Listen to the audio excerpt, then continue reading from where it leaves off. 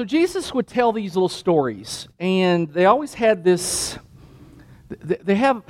he told them for a reason. My dad was like that. He would tell these little stories, and so he would tell these stories, and this one is incredibly complicated, and it's basically about a manager who, he's either embezzling or he is not good at his job, and he gets fired, and behind his boss's back, he decides he's going to reduce everybody's bill, which he has no right to do, and he doesn't even work for the guy anymore.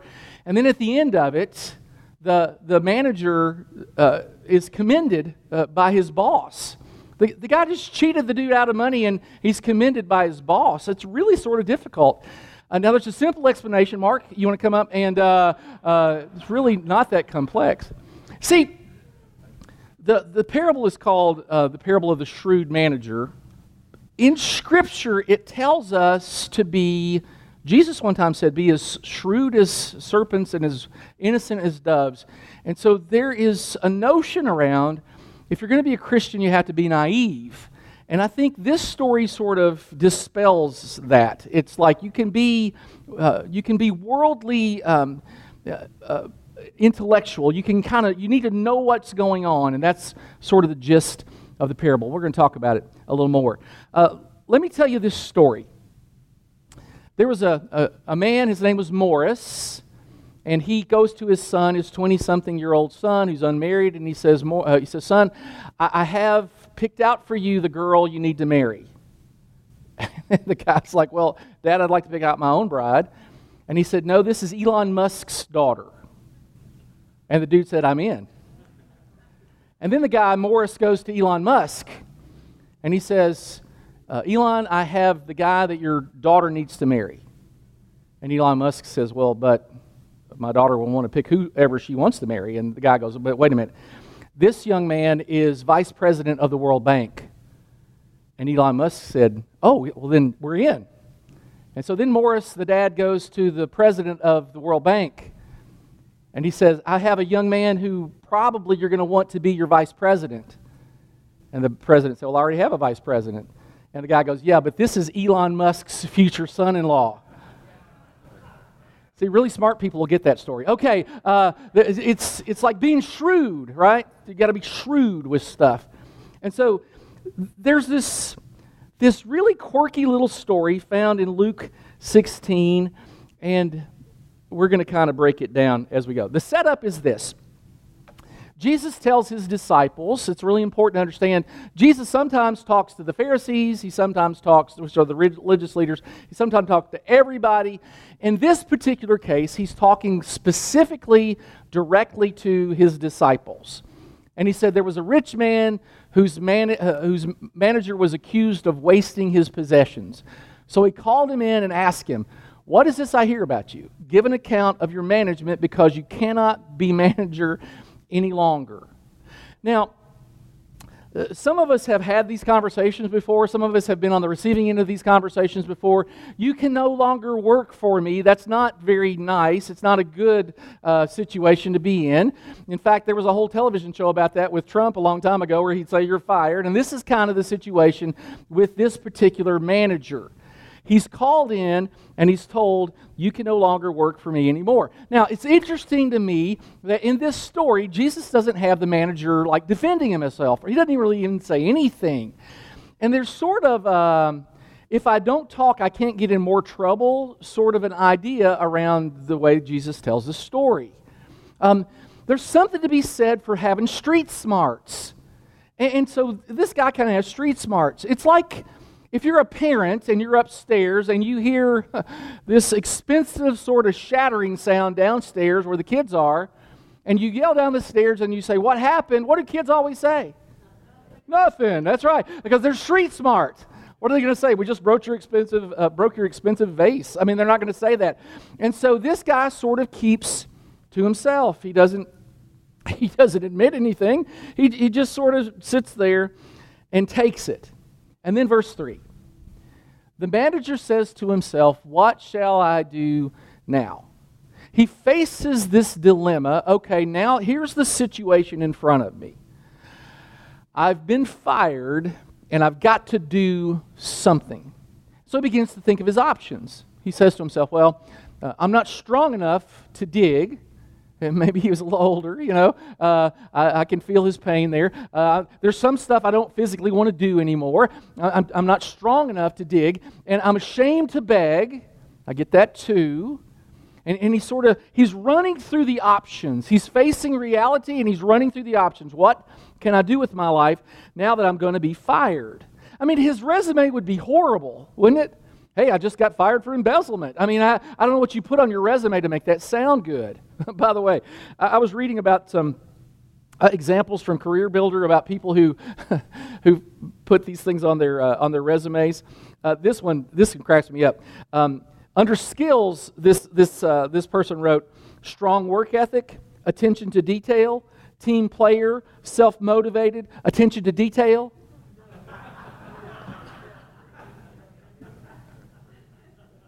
Why interested in position? This is great. To keep my parole officer from putting me back in jail. That's honest.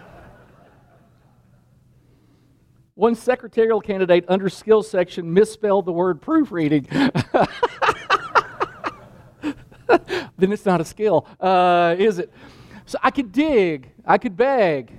And then this, it's kind of interesting. It's almost like the guy has an aha moment. I know. It's like, the light switch goes off. Oh, I know what I'll do. So when I lose my job, people will welcome me into their houses. So he's saying to himself, okay, I've been fired, but nobody yet knows I've been fired. I mean, the people who have a debt with my owner, they don't know I've been fired. They still think I'm functioning in the position I've been functioning in as manager. And so he devises a plan that's based on everybody not knowing he's been fired yet. And so this is what he plans to do. He's going to call in all the debtors, and he's going to reduce their bill. Look at how he does it. So he called in each one of his master's debtors. Now, two are mentioned here. The implication is there were many. It's just sort of an example of how he did this. And no greeting. Typically, you'd start with some small talk, but this guy's in a hurry because nobody yet knows he's been fired, and he needs to get this done as soon as he can. And the idea for him is, if I scratch their back, if I reduce their bill, then eventually they'll scratch my back. Quid pro quo. I'm going to do something good for them, and then eventually they'll feel compelled to do something good for me. And so he asked the first one really quickly, how much do you owe my master? 900 gallons of olive oil, he replies. And the manager told him, take your bill, sit down quickly, and make it 450. Cuts it in half. That's quite a savings. I'm no mathematician, but that's like 50% off. That's really good. And then he asked the second, how much do you owe? 1,000 bushels of wheat, he replied. And he told him, take your bill and make it 800, a reduction of 20%.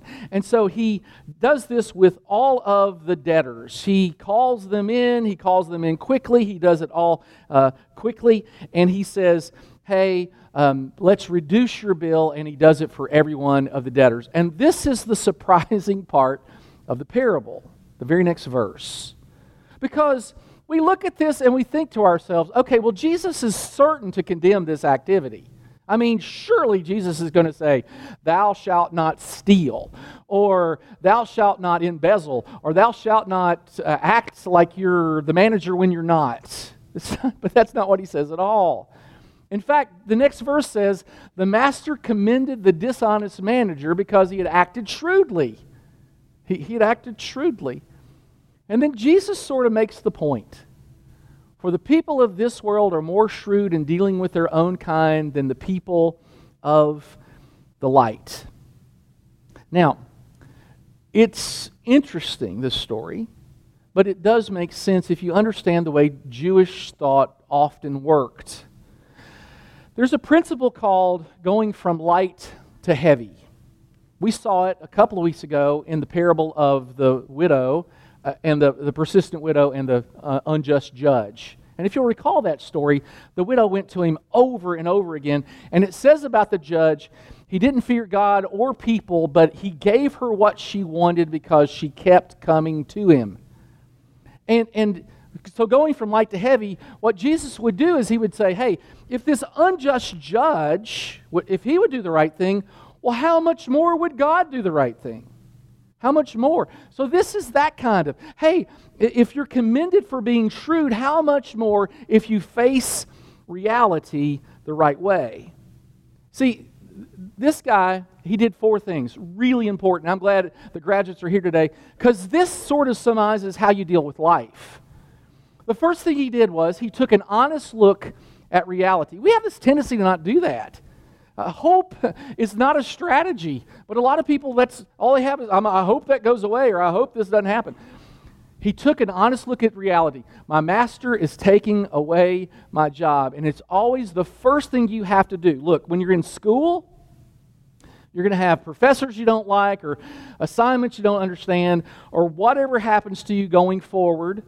In life, you're going to have, things that, gas prices you can't handle, or a job that's not good, or there's going to be issues in every one of our lives. Jesus said, in this world you will have trouble. No, we don't get out of that. But the first step is, okay, I'm going to step away, and I'm just going to look at reality. What is the situation I'm in? And that's what he did. The second thing is, you take responsibility.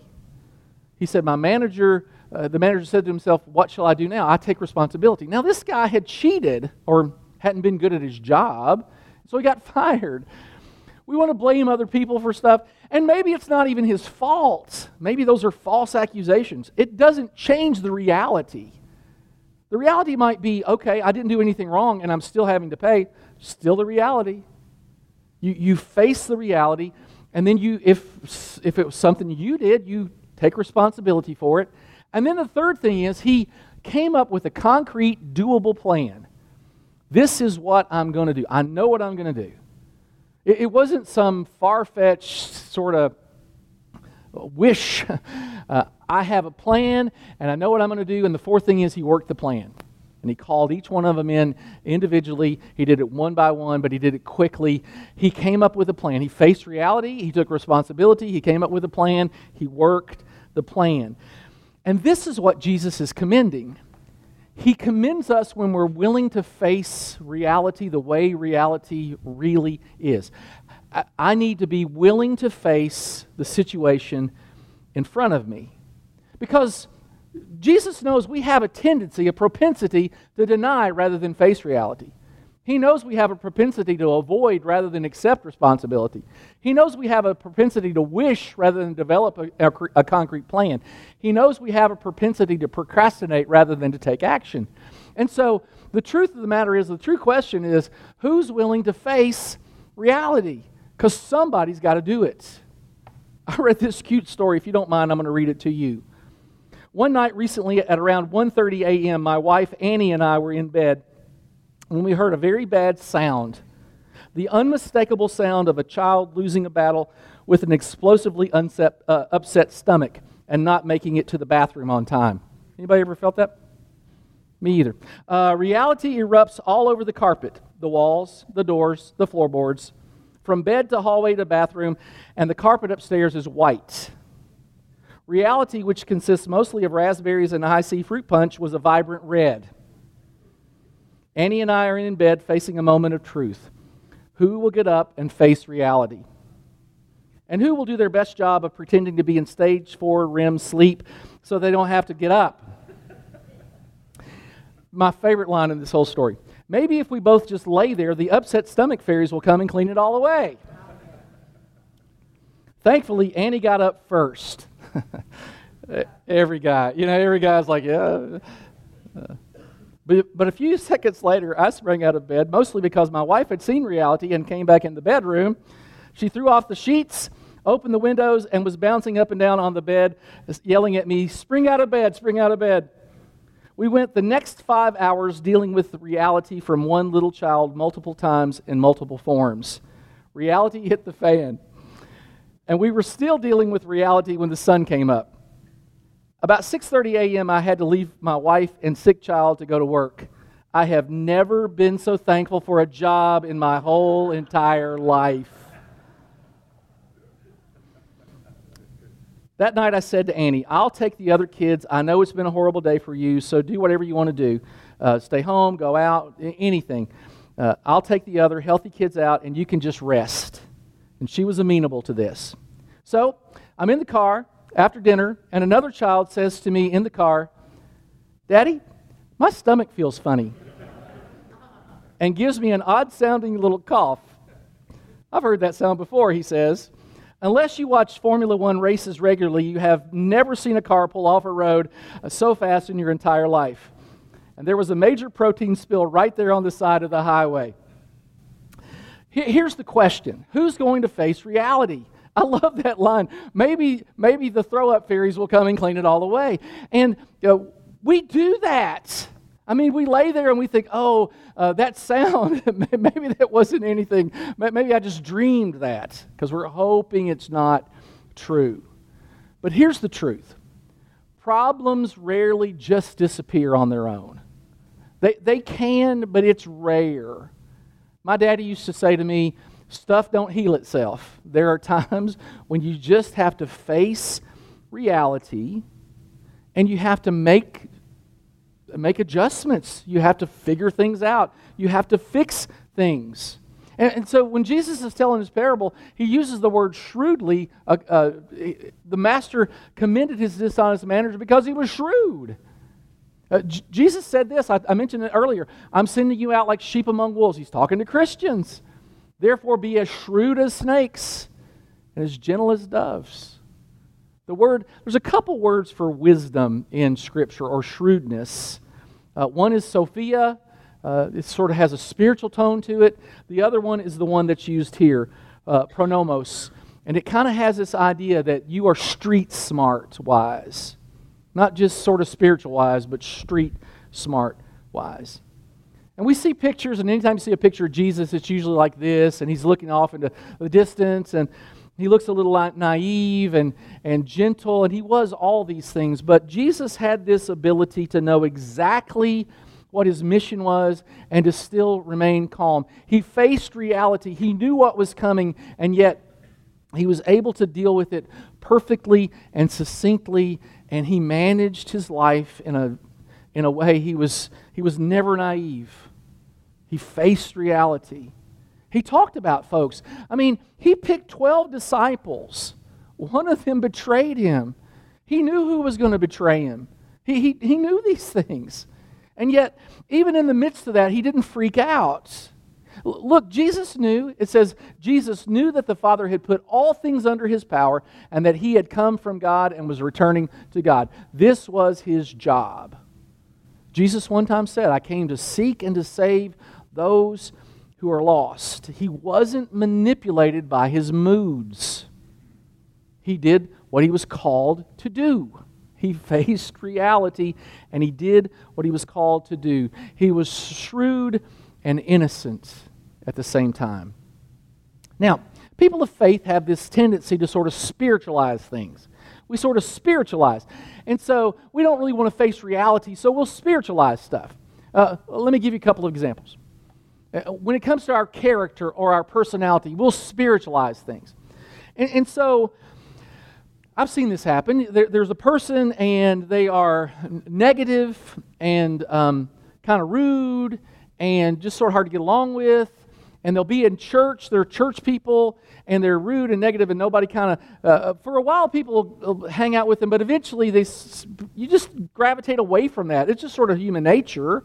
And they'll change from this church to this church, and they'll be rude, and they'll, kind of take advantage of people, and be kind of negative, and then they'll go to that church, and then people will start gravitating away from them too. And they'll say things like, well, this is church. Everybody ought to love everybody. It's like, okay. But we have some responsibility in how people handle us. Maybe if we weren't as rude, or maybe if we weren't as negative than people, or maybe if we didn't gossip all the time, people would tell us stuff. I mean, facing reality in our own character and our own personality says, okay, I need to take an honest look at myself. As a parent, maybe your kids aren't wanting to hang out with you anymore. Well, it could just be they're getting older or whatever, but it might be Maybe you've made promises that you didn't keep, and they don't trust you anymore. And facing reality is, okay, to win my kids' trust again, I'm going to have to do some things, I'm going to have to say some things, and then follow through with what I say. I'm going to have to live up to my word. For some of us, facing our character personality issues might be an admission, okay, I've got an addiction. I've got some problems here. I struggle with my finances, or I struggle with gossip, or there's some stuff. And here's what we all need in our lives. Everybody needs this. We need somebody that will tell us the truth. And you need somebody you're willing to be told the truth from. See, you might have somebody in your life willing to tell you the truth, but if you won't take it, then it doesn't do any good. I talked about my wife, first service. Miriam attends first service, and then she serves in children's ministry, second service. And every time Miriam is here, first service, after the service, I try to take a minute to talk to her after the service so she can tell me what I did well and what I didn't do well on the first service. She's really good about that. Now, I didn't always like that, because who wants to be told they're not doing a good job? But eventually I got to a place of maturity where I could say, Miriam, tell me the truth. Tell me, did that joke bomb? Or was it just everybody else isn't funny? It's really not me, it's them. What about that story? Did that story make the point I wanted it to make? Did you get it? And she'll tell me stuff like, slow down.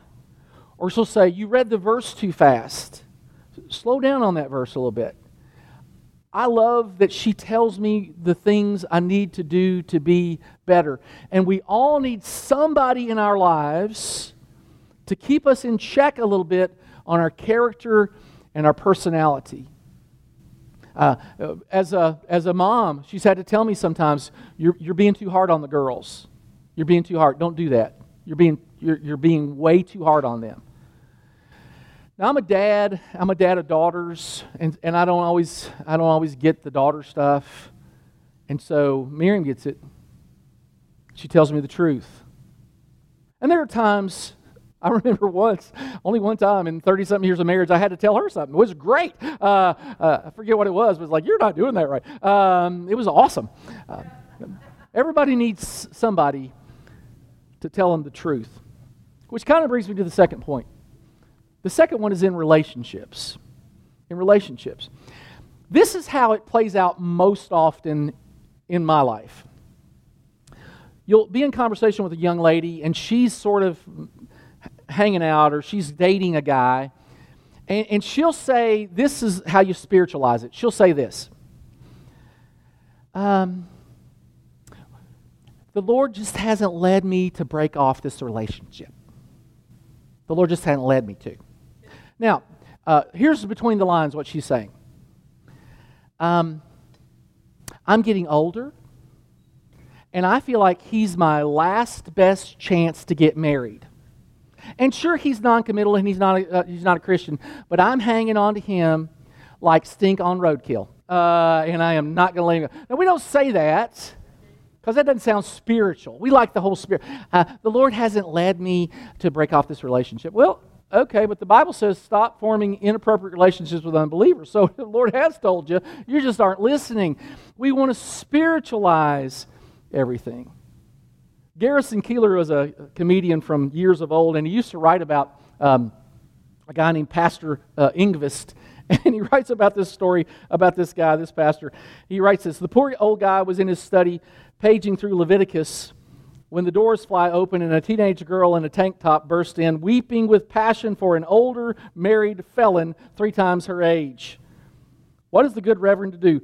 Poor man, things are fairly clear to him the moment before, and now this girl pours out her love for Vince, her belief in his innocence, and the fact that his wife never really loved him, not like she, Trish, could love him, and the fact that despite his age and they've never met, except in letters, there's something indescribably sacred and precious between them. And all pastor can think is, you are being ridiculous. Thou shalt not be ridiculous. And there are times when you just want to say, that is just not smart. This verse, I love the word in this verse. See then that you walk circumspectly. It's not a word we use very much. I'll define it in just a second. Not as foolish, but as wise. Walking circumspectly is this. It's when you see the situation and you play the movie forward. If I do this, this is where it's going to lead. If I start down this path, that's where I'm going to end up. It's self-talk. When you say to yourself things like, oh, if I continue to date this girl with loose morals, it's not going to be long before I'm a baby daddy. It's that kind of conversation you have with yourself. It's the conversation that says, oh, if I continue to spend every penny I make and don't save anything, then when there's a financial emergency, it's a good chance I'm going to go bankrupt. It's the self-talk that says, oh, if I keep taking 2-hour lunch breaks and don't do my work, my boss might fire me. It circumspectly means I'm going to look at my pattern and see where it's taken me. Where is this path going to lead? Because the wise person is circumspect and they say to themselves, well, I don't want to end up there. And if I don't want to end up there, I'm not going to start the path here because this path takes me there. That's what being circumspect is. In relationships, some of us have unresolved conflict. And we've hoped that the conflict fairy would come along and make it all right. And the Bible tells us that we resolve conflict. We go to people with whom we have conflict. We do it peacefully. We do it with lovingly. We do it with an ambition of restoration. But we just don't leave it out there. We take care of it. For some of us as parents, we have a child and we need to have a conversation with them because we've been pulling back from that. And they're walking down the path and they're not being circumspect, and we need to help them with that just a little bit. A third area that we get all spiritual is on vocation. We act as if, I had a professor, this always drove me crazy. In college, I had a professor and he said he never applied for a job. He had this job, but he said, once I got this job, I've never applied to any other jobs because I feel like if God wants me in a different place, He'd put me there. And so he never developed a resume. He never sent out any inquiries. He never developed any networking or anything like that. He just assumed that being passive was a guarantee of God's will. Passivity isn't a guarantee of God's will. Try that with food. Well, I want to eat, but I'm not going to buy any groceries. I'm not going to go to any restaurants, and I'm not going to order any food, but I'm going to sit at the table, and if God wants me to eat, He'll provide food for me, because that's how that goes. And it's ridiculous. We have a responsibility to try things, to develop plans, even if the plan isn't working. It's rarely God's will for our lives to be passive. There are times when He says, wait. And for some of us who get things done kind of guys, sometimes God has to say, wait. But even in the waiting, we're working, we're thinking, we're planning. Just to be passive? I don't think so. I think God wants us to take an initiative. He wants us to develop a plan, use judgment, take responsibility. We try the plan. If the plan didn't work, then we learn from our mistakes. There are times, I mentioned my dad a minute ago. Daddy was a mechanic. He was a truck driver by profession, but he was a mechanic by hobby. And so he would rebuild antique automobiles. And he wanted me to help him, and I'm a punk, I'm a punk teenager, and I don't want to help him. And so I'm out in the garage, and he wants me to help him. And I remember one time he's on a creeper. Everybody knows what a creeper is, right? That's that little thing you roll under the car. And it's also people that stalk other folks, but that's not what I'm talking about. He's on this little board, and he's kind of rolling under the car. And he's under there, and he says to me, hey, can you hand me a 9/16 wrench? I don't know a 9/16 wrench from anything. I don't know what it's. I'm over there looking at the tools. I'm just looking at them. I'm not touching anything. And Daddy says to me from under the car, hand me anything, I might be able to make it work. And I think there's a principle of God might be able to make that decision work. And in our work lives, maybe we need to remember this verse. Whatever you do, work at it with all your heart. I mean, maybe some of us in vocation, maybe we're not doing it the best we can. maybe we have a negative attitude. Because the verse doesn't say, whatever you do, work at it with all your heart, as long as you're getting paid enough or you're being appreciated. Because that's how we spiritualize. Well, I'm not going to give my best because I'm not getting paid enough.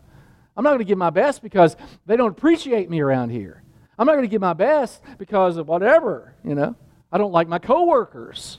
Doesn't say that. There's no escape clause. You do your best. Now, for some, it's not the issue at all. You're working too hard. You're a workaholic, and you need to be home with your family a little bit. See, our vocations, we spiritualize stuff. Well, I've got to provide for my family. Well, yeah, but there's more than just financial provision. Maybe you're working too much. You need to be home and tending to your kids and developing relationships with them. The last one is finances. This is a good one. Sometimes it's debt, or I've got this spending pattern, or I've got materialism. And this is how this is spiritualized. Well, I need that 17,000 square foot home to entertain for Jesus. If I had a 17,000 square foot home, I could entertain for Jesus. What we really mean is, if I have a 17,000 square foot home, people will think I've really accomplished something in my life. They'll think I'm somebody. See, James knew what Jesus knew when he said, suppose a brother or sister is without clothes and daily food, and if one of you says to them, go in peace, keep warm and well fed, but does nothing about their physical needs, what good is it? James knew what Jesus knew, and that is we have a tendency to spiritualize and talk and not do. So the parable of the shrewd manager is Jesus is commending this guy for accepting reality as it is, taking responsibility for his own actions, developing a plan, working the plan. If you would do that in life, if we'll do that in life, it all ends up in the right spot. And then there's one last thing, and I want to end with this.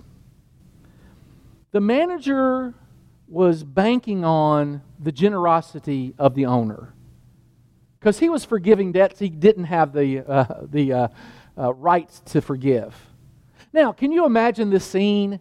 He's forgiving all this debt. They all go to the city square. They're all chatting it up. Hey, man, can you imagine, can you believe that the owner forgave half of my bill? The owner forgave 20% of my bill. Oh, the owner forgave 35% of my bill. And they're all talking about it, and they're all talking wonderfully about the owner. And even though the owner had nothing to do with it, there's this sort of celebration around the owner's generosity, and the owner now has two options. He can go back to these people and say, hey, wait a minute. I need every penny you owe me. The manager, he didn't have the right. Or, and this is what the manager was banking on, the owner lets it be. He allows his generosity to be lauded, even though it wasn't his idea. And even at the end of the story, Jesus is saying, this is what God is like. He's the one who's quick to forgive, who's happy to accept a little less. See, we have a debt that we can't that we can't pay. And yet Jesus takes that debt away. It is a beautiful story even about that. And so as we close, the Lord wants us to look at reality clearly, honestly. Okay, well, this is the situation. How would God want me to proceed? What would be the thing that I need to do? I'm not spiritualizing anything. I'm going to do it the way God wants me to do it, even if it makes it difficult for me for a while. Maybe I have to be honest for the first time in a long time. Let's pray. Father, thank you for this message, for what you've given us today. Your words, this parable, Jesus told these great stories. Thank you, Lord, for these, that we are able to look at them. Help us to be people who are shrewd in life, but gentle. We're wise, but loving. Help us to behave the way Jesus behaved. We pray it in Jesus' name. Amen.